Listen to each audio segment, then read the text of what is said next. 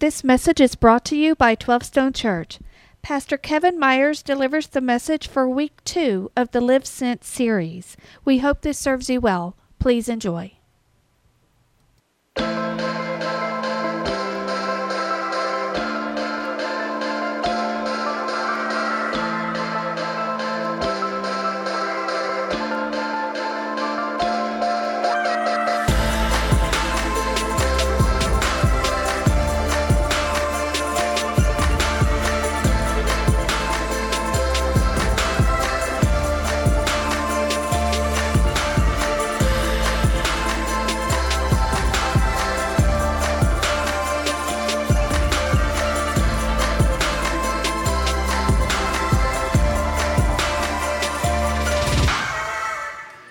So glad you're with us today on week 2 of Live Sent.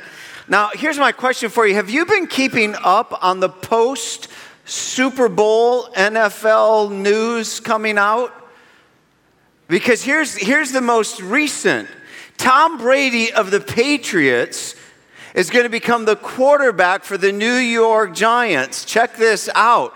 I don't know, that just blows my mind, but that's his arch rival. Go back to 2008, 2012. Don't know if you remember this, but the Giants played the Patriots, and Eli Manning of the Giants took down the Patriots. In fact, the Giants were the only team that the Patriots don't, know what to do with. Well, then with Eli Manning leaving the Giants, a great offer, a huge contract was offered to Brady, and he took it. So he's going to wear, a New York Giants jersey on Brady. That blows my mind. An arch rival. Now, of course, none of that's true of what I just said. I just made all that up.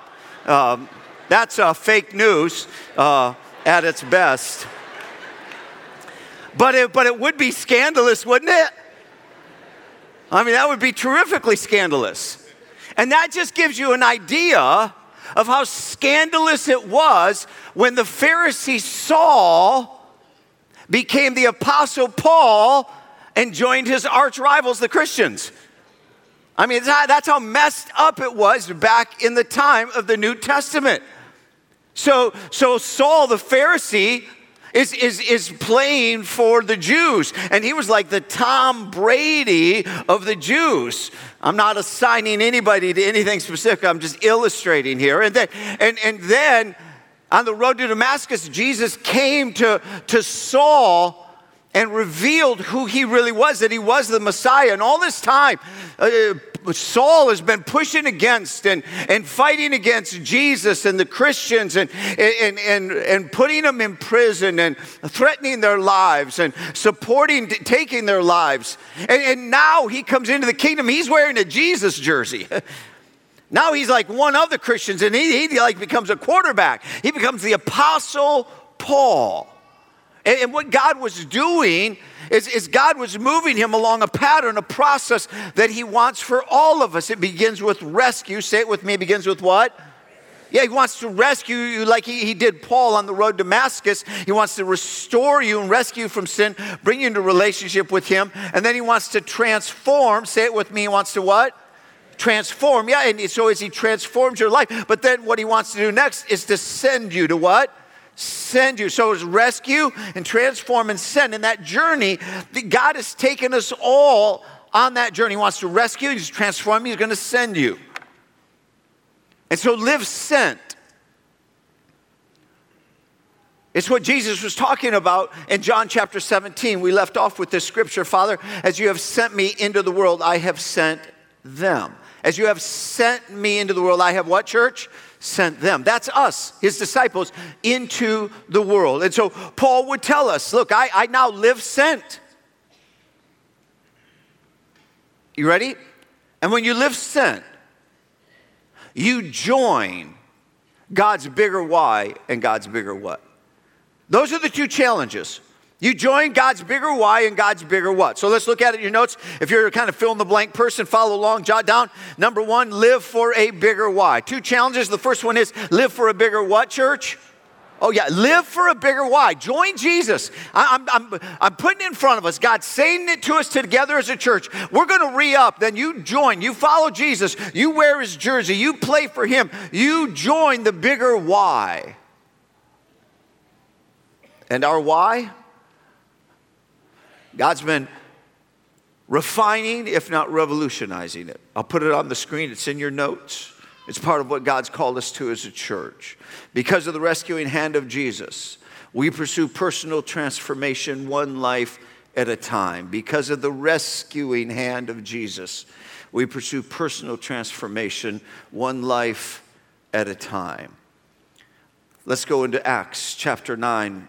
We left off with Paul in the book of Acts last weekend. It's on page 1100 across campuses. Grab a worship center Bible right here. It's underneath your chair. Just reach down underneath your chair. Pull out the Bible. We're on page 1100, page 1100, Acts chapter 9, looking at verse 15. Now, by the way, this is exactly the point where Paul, on the road to Damascus, and in order to imprison more Christians, he is rescued. He encounters Jesus. And so Jesus reveals himself to Paul, and Paul is blinded, and he's responding to Christ. And now Jesus is saying to Ananias, I want you to go tell Paul why I did this. So verse 19 of chapter 9. But the Lord said to Ananias, go, this man, that is Saul, who became Paul, this man Paul is now my chosen instrument to proclaim my name, Jesus, to the Gentiles and their kings and to the people of Israel. I will show him how much he must suffer for my name. In other words, join Jesus. Paul, I want you to join me in this. I want you to join me in rescuing spiritually lost people. This is now your big why. Now follow me. We're going to go to the right to chapter 20. It is about 25 years later. So just flip to the right over to chapter 20. We're over on page 1115. Now, since what we just read in chapter 9, it's been about 25 years or so. And listen to Paul, verse 22 of chapter 20. And now, compelled by the Spirit, Paul says, I'm going to Jerusalem, not knowing what will happen to me there. I only know that in every city, the Holy Spirit warns me that prison and hardships are facing me. Wow, that's still happening some 25 years later. And then he says, verse 24, however, I consider my life worth nothing to me. My only aim, say it with me, church, my only what? My only aim. Listen, my only purpose, my only why, you get it? My big why, my only aim is to finish the race and complete the task that Jesus, the Lord Jesus, has given me. And what is it? The task of testifying to the good news of God's grace. 25 years later, he's still with the same big why. That's what it means to follow him. You join Jesus in the bigger why. We have a why here, and it's for us collectively, and it's for every one of us individually. We join Jesus in the big why of rescuing people who are far from God, but near us. 40 years ago, I mentioned last weekend that I had a clear calling of God to be a pastor. It was on November 13th, 1977 at 10:55 p.m. in the evening. God used Isaiah chapter 61 to confirm that in my spirit. And God did something else in that season, right around that same time. I don't get many visions, but this was one of them. And caught somewhere between asleep and awake, I had a moment with God. Now, God used something familiar, which he often does. Just like in the Old Testament with Joseph, he used sheaves of grain that were bowing. With Pharaoh, he used 7 cows. God used something familiar. And what he used in this vision was Cedar Point Amusement Park, the Fun House. See, we're from Michigan. We drive to Ohio from time to time and go have fun at the amusement park. And I love the Fun House. And so this was a 2-story fun house. And you'd go through floors of it were like tilted, and then upside down room and the glass room. And then you'd get to the end at the second floor, and then you'd get out of it by going down the spiral slide. It was kind of in a little silo, and you go through this spiral slide, and then it would come out on the main ground. Well, God put this fun house in my vision, but made it very clear that this was a picture of life on earth and eternity. And so people were coming through the house thinking like life, this is all fun, living anti-God, dismissing Jesus, no big deal, this world is all fun. And then when they came to the slide, I knew that it was a slide into hell. And as God revealed that in the vision, it was so so overwhelming that he gave me a sense of his heart for people who are spiritually lost. And I was weeping in this vision, and God put me at the top of the slide, and I'm trying to stop people from going down the slide, literally sliding into hell. They don't think that's what's happening. I know that's what's happening, and I'm trying to convince them. I'm begging and pleading and weeping, making a fool of myself, and glad to do it just to stop people. And some would just push me aside and mock and be like, what is wrong with you? And others would stop and listen. And I woke up, shook up out of this, and I was unconsolable. I remember I drew the whole thing out, and I sat with my mom. I'm like, I'm a wreck. She says, well, what does it mean? And I said, I know, God told me. He said, I'm supposed to be at the top of the slide. My why is to be at the top of the slide. 10 years later, when we planted 12 Stone Church, which is 30 years ago now, it was for this church is to be at the top of the slide to rescue people because we know what's at stake. And I'm saying to you, that is your calling. You're here. Wherever God has you on the map, on mission, God put you there on purpose. That's why last week we put our little dots with our name or our initials. If you didn't do that last week, do it on the way out. Wherever God has you on the map at any moment in time, you are his witness to rescue. You're at the top of the slide.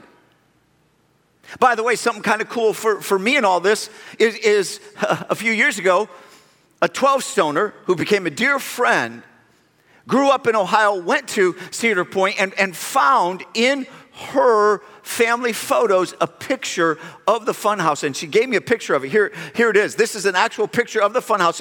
If you look to the right, you see the white, the funhouse. In fact, the red letters up there is kind of fun, is upside down and backwards, but it says funhouse. And then those silos right there, which is hard to tell, you wouldn't know, but those are the 3 slides that you have to slide. In fact, I highlighted it in yellow so you know what I'm talking about, that you slide down from the inside, the spiral slide, and then out. And I have that sitting on in my office as a constant reminder to my why is to be at the top of the slide and rescue people. Hey, that's why we do multi-campus. That's why we expand campus. 3 years ago, we launched the 5 campuses. And the point of that is because we stand at the top of the slide. That's what every campus is designed to do.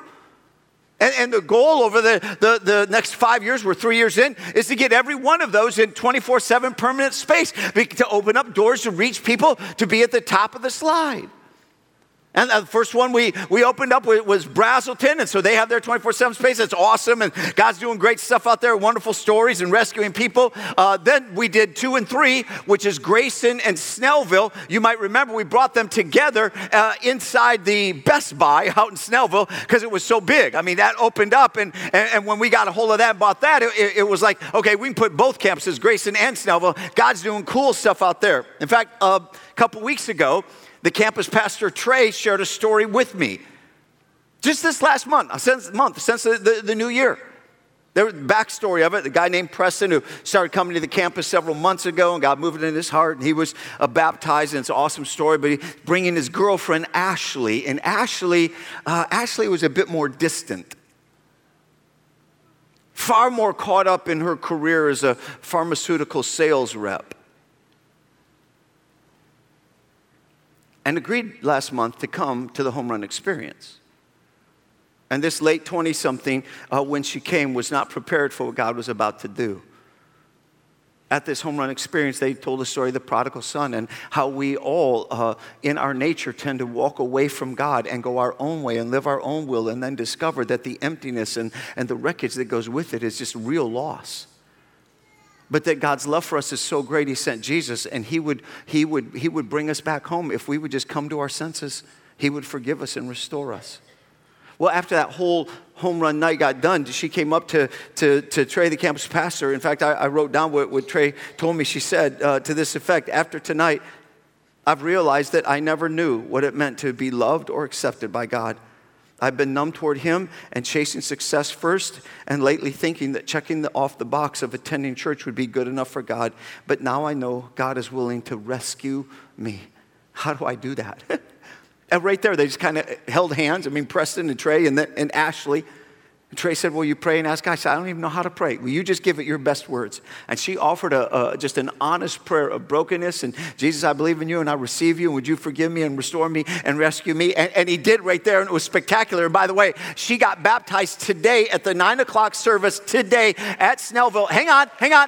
Hold it, contain it. I want you to check it out. I told him, well, ship us that so that we can see it and then celebrate. So here it is. Check it out. So Ashley, I have 2 questions for you. Do you trust Jesus for the forgiveness of your sin? Yes, Do you commit to follow him all the days of your life? absolutely.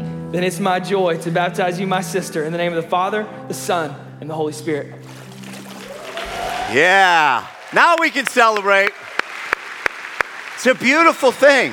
It's why we expand campus. And we've got our 4th one to take care of, and that's Buford. Buford is next. And you know there's a long story in that, but now it's under construction. Cool things are happening. I want you to listen into what God's doing over there. Check it out. Andrew and I both come from broken homes. Our parents were both divorced several times, so we had a lot of baggage we brought into the marriage, and we did not want that for our children. Telling them we were getting divorced was probably the worst thing you could ever do. Someone told me about 12 Stone and said, you should try 12 Stone. I went in to the Buford campus and never left. We decided after a change of heart that this marriage was worth saving. And the divorce was canceled, and Tripp invited me to come to 12 Stone.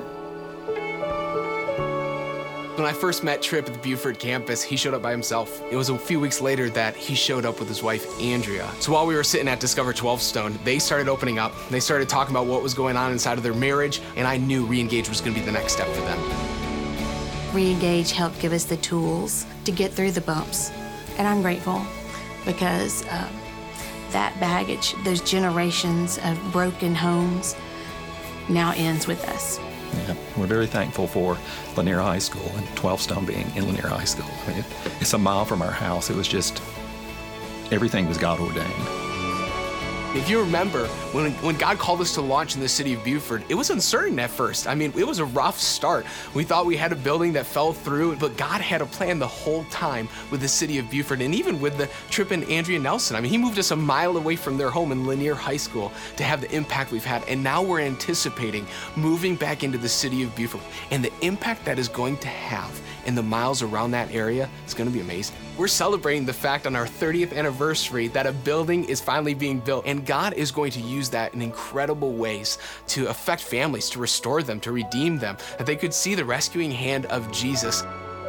Our new building is opening this fall, and it's so exciting. This could be an opportunity for another family, for another Buford family, for another marriage to be restored, for another family to be redeemed. Yeah, what a great story. And we celebrate what God does in the lives of people like Tripp and Andrea and their family and rescuing them. It really makes it kind of all worth it when we sacrifice and give financially as a church family and expand campus and build and great and awesome giving. A whole bunch of you are still invested in, and a bunch of you who are leaders all the way through the end of May. And that's how that kind of thing goes up and opens the doors at Buford. And we have a 5th campus to go, Bethlehem. And I'll talk about that next week. See, when you get rescued, God begins to transform your life. And you join a bigger why, write it down. You join a bigger what. Just jot it down. You live for a bigger what.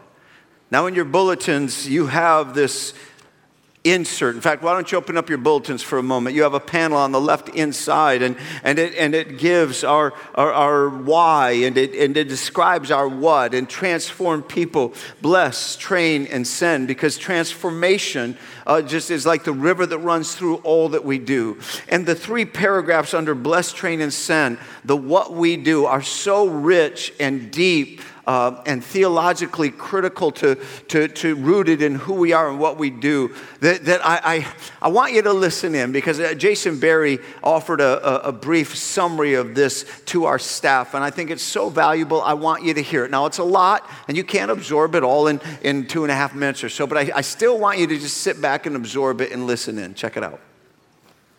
So transform people, bless, train, and send. Let's unpack these statements a little bit together. So bless, in Christ we live in God's grace. Therefore, we invite you into God's blessing to bless others. Train, in Christ we live up to God's potential for us. Therefore, we encourage you to a life of intentional growth. Lastly, send. In Christ, we live out God's mission. Therefore, we challenge you to go into your world and serve. Those are three simple words, three simple statements, but there's some layers of depth and sort of richness underneath the surface we want to unpack for you. We're going to do that looking at two filters. The first is the filter of the Trinity, the Father, the Son, and the Holy Spirit. So these statements each have the Trinity sort of built in to each one. So the first role is Jesus. So we're going to look at the Son. In Christ, in Christ, in Christ. Each statement starts that way on purpose, acknowledging the fact that apart from Jesus, nothing else we say in these statements are possible. They can't happen apart from Jesus. The second role is the role of the Father.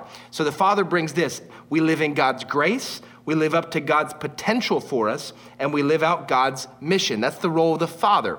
The third piece is the role of the Holy Spirit. The Holy Spirit indwells us and empowers us to live these things out. So the Holy Spirit would allow us to actually bless others because God's blessed us. The Holy Spirit would allow us to actually live out a life of intentional growth. The Holy Spirit's in us, forming us and growing us up. And lastly, the Holy Spirit empowers us to go into our world and serve. So you can see this sort of mirroring of the Father, the Son, and the Holy Spirit throughout each of these statements. The second filter I want you to see is sort of the filter of the roles of people in this. So the role of God, the role of the church being 12 Stone, and then your role as an individual. So the first role is the role of God. And that's simply this. In Christ, we live in God's grace. In Christ, we live up to God's potential for us. And in Christ, we live out God's mission. That's God's role in this equation.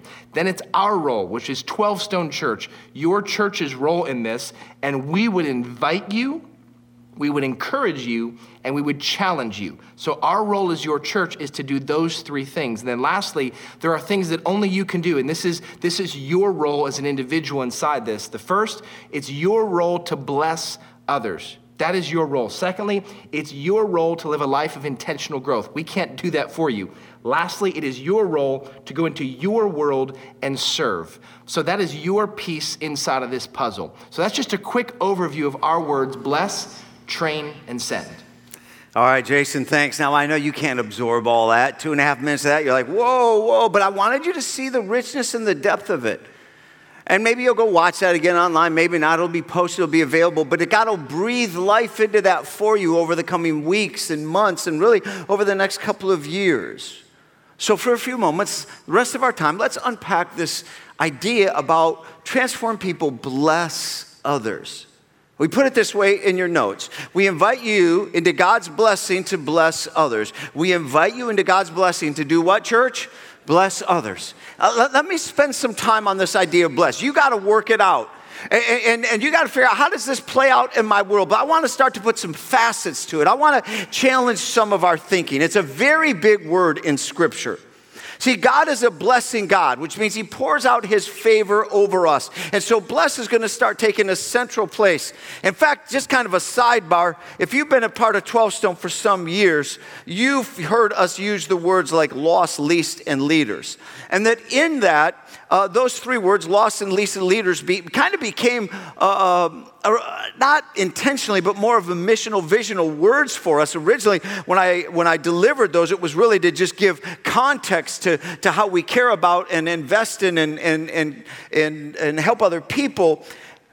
But deep down, I never liked the word least, and I'll tell you why. It caught on more than I wanted it to, but because it has this feeling of like somebody's less. Like they're a little bit diminished or in some small way unintentionally beneath you. That was never the intent. It's not about least. It's about people being loved. And that this word therefore becomes limiting, because the truth of the matter is when we say you bless someone, it's you bless anyone and everyone around you at any moment in time. It's not where they are economically or emotionally or in any other way or arena of life. And that God has something of a bigger word and a bigger vision for us. And so least is really below the size of what God wants to do among us. So the word you're going to become familiar with is the word bless. And God is a blessing God. Here's what I mean by that. You go over to Genesis chapter 1, and God, in the beginning, God created mankind in his own image. And when he did, it says he blessed us. Big use of the word blessed. Mankind fell into sin, and when God was in process of starting the restoration, in Genesis chapter 12, he spoke to Abraham. Check this out on the screen.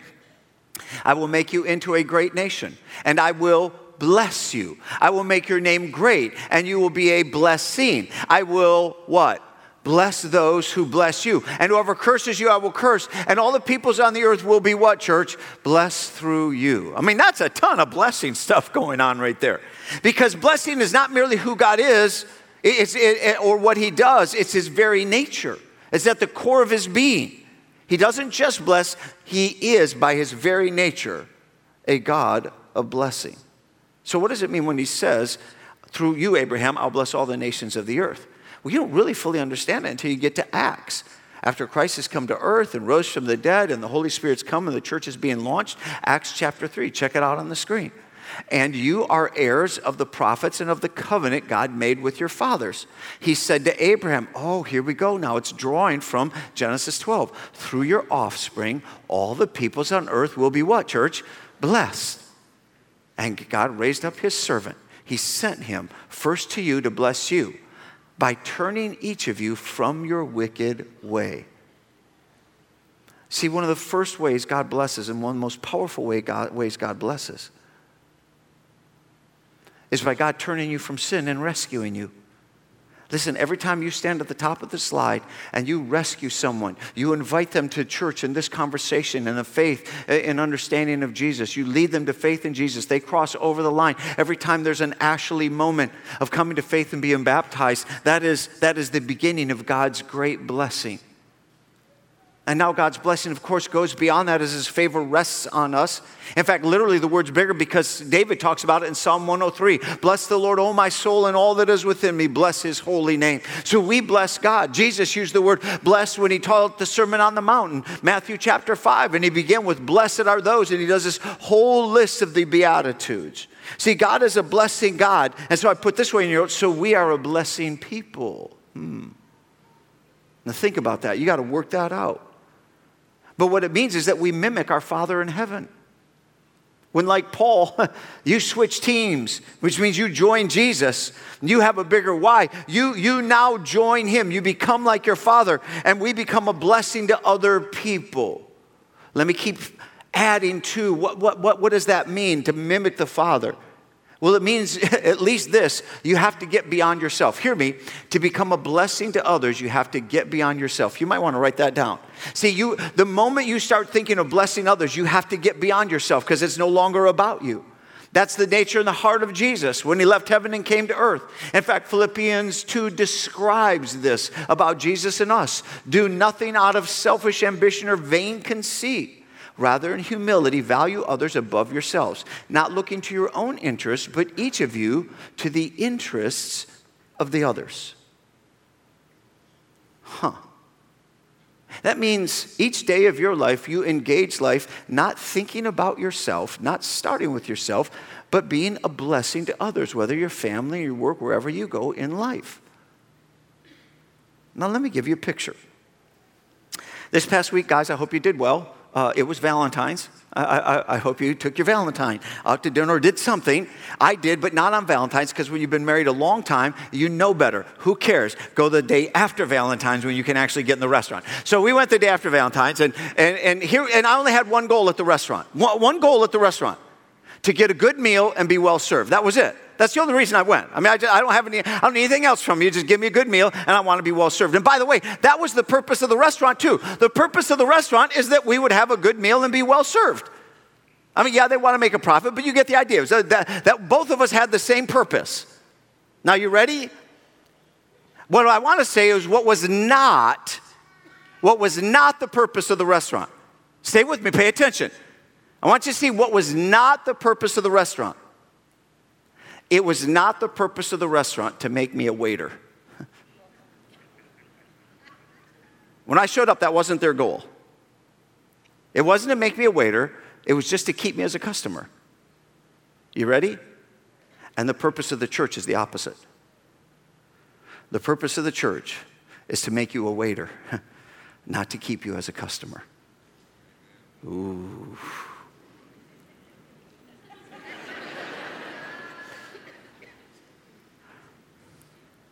Listen, part of what's broke in the American Christian church is that we are brainwashed by consumerism into believing that the church is a religious restaurant. And we show up to get a good meal and be well served. We're so brainwashed by this, we can't get our heads out of this. But to be candid, our sole purpose when you get here is not to keep you as a customer, just to keep coming.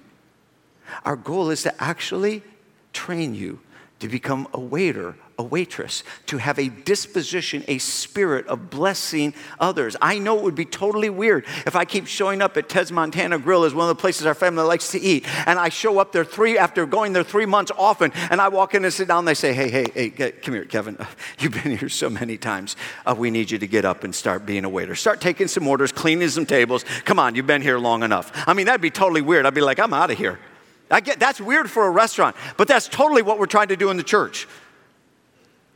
Like when you come, our goal is to help you become a waiter or a waitress for the kingdom of God. If you're going to be a follower of Jesus, you're going to become a servant to others. You're going to become a person who's blessed by God. Because listen, we are not a reservoir of God's blessing in this world. We are a river of God's blessing to the world. God does not pour his spirit out on us for us to contain and say, oh, whoopee, all about me. But that we go out in the world and we care about other people. We pour into their lives and we become a blessing to the world. And that kind of people could cause trouble like no other people on earth. That's the kind of people that God intends us to become.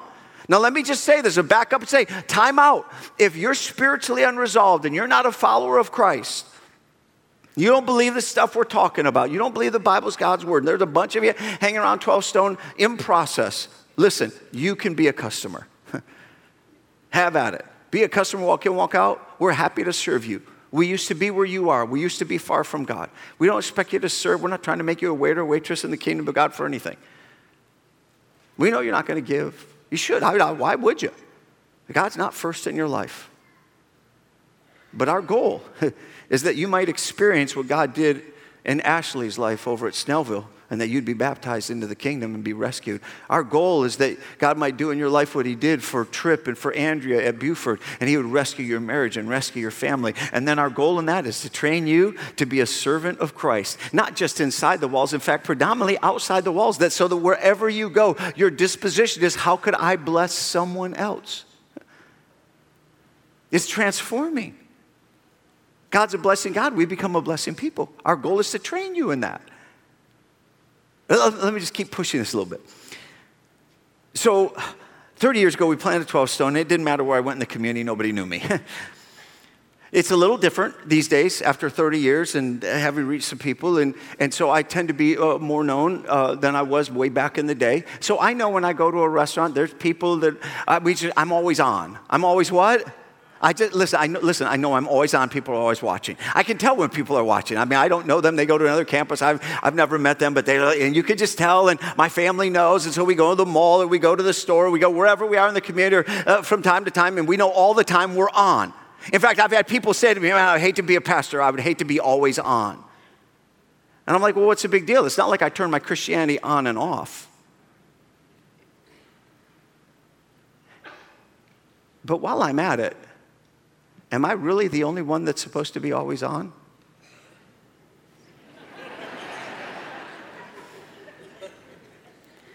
I mean, if you're a follower of Jesus Christ, aren't you always on? Can't hear you. I mean, you don't turn your Christianity on for Sunday and then turn it off during the week. Oh, good, I'm at work. Turn it off. Go live like hell. Well, I don't think I can say that.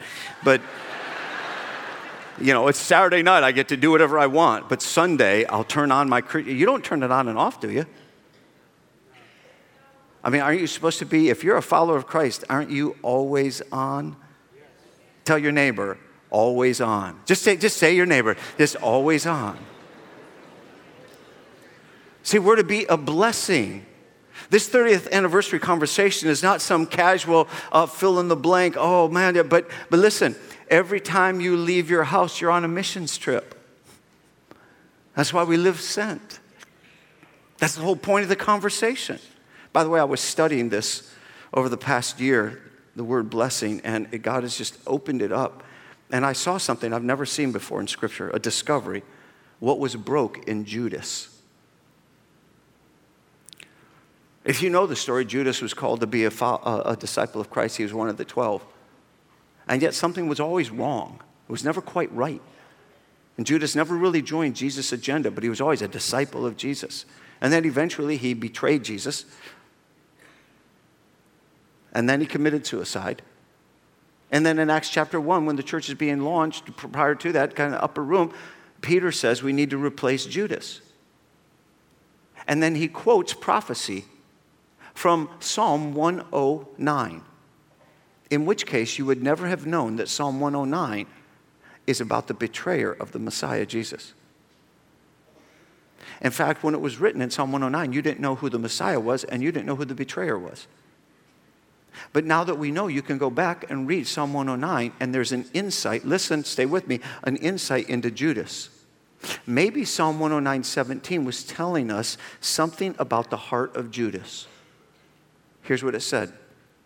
He found no pleasure in blessing.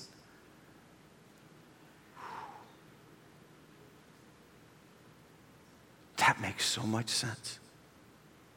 That Judas found no pleasure in blessing. Judas never got beyond himself. Always claiming to be a follower of Jesus, always hanging around Jesus, but never getting beyond himself. He was the treasurer, but always snuck the money for himself. He didn't like it when other people would bless Jesus and pour anointing perfumed oil over his feet. He never did get on Jesus' agenda. And yet, what does it say about God? Jesus, oh God, they may curse. Other people, they may curse, but you will bless because it's our Father's nature. Here's what I wrote in my own notes. I am more like Jesus when I bless others and more like Judas when I find no pleasure in blessing. In other words, men and women, daily ask yourself, how can I bless someone else? And that begins at home. You wake up in the morning, how can I bless someone in my family? You go to work, how can I bless someone at work? This will transform your marriage and your family. This will transform your work among coworkers. Your just disposition in life is generally, I'm a waiter, I'm a waitress. I serve the kingdom of God, and everywhere I go, I take the blessings of God in my life, and whether I do it through an encouraging word or through being kind or through buying somebody's coffee, I don't care, whatever it is, how practical it gets, I go bless. My goal, my job, I'm trying to bless somebody else. I'm telling you, go work this stuff out. And some of you want to be on the front edge of pioneering this. We talked last week about pioneering. This whole 2018 Live Sent. And some of you, I told you last week, I tell you how to join in. And you're going to want to know, how do I witness for Christ? How do I know it's a God prompt? And how do I bless others? How do I deal with complex faith questions? How do I use my unique personality, gift, and story? Give me training in this, where we're going to. So we're going to have a pioneer group that we train early. And that's going to be kind of the test pilot. So that over the next 2-3 months, we walk through this with a pioneer group. And then next fall, we open the door for all of 12 Stone. And God's going to do some cool stuff as we deconstruct and reconstruct training. If you want to be a part of the pioneers, and for some of you, you're like, no, I got to be in on the pioneers, then look at the bottom of the teaching notes and you'll see how to sign up, 12stone.com/pioneers. So you can do that, and we'll keep you informed. But I say all that to say this. Listen, we've always been a church who at our core and our heart want to bless. A year ago, we were praying and deciding as leadership, saying, you know what, for our 30th anniversary, let's take all the money it would take to go throw a party for us at a different location, and let's go spend that money on blessing somebody else. That's why it was better for us. We thought to just go have a day like last weekend together and enjoy it and have a wonderful time. But let's put the resources into go blessing somebody else. And one of the ways we wanted to bless, we did it at Christmas with the shoe boxes, but one of the ways we wanted to bless is coaches. We came to the conclusion that one of the groups that puts out so much and maybe is not given equal pouring in would be coaches who pour into our kids and into our students, and they're all over this territory. And we thought, you know what, maybe that's an overlooked group. Maybe we could pour leadership into coaches who pour into our kids. And we've been talking about it for a year. Well, it's coming up this Saturday, February 24th, and we're providing this as a church. We're all together underwriting this. We're making this possible, and we want to bless their socks off. I don't even know what that means entirely, but I always like that thought. Bless lost their socks off. So I'm so blessed I lost my socks. Anyhow, it's just weird, a whole nother place.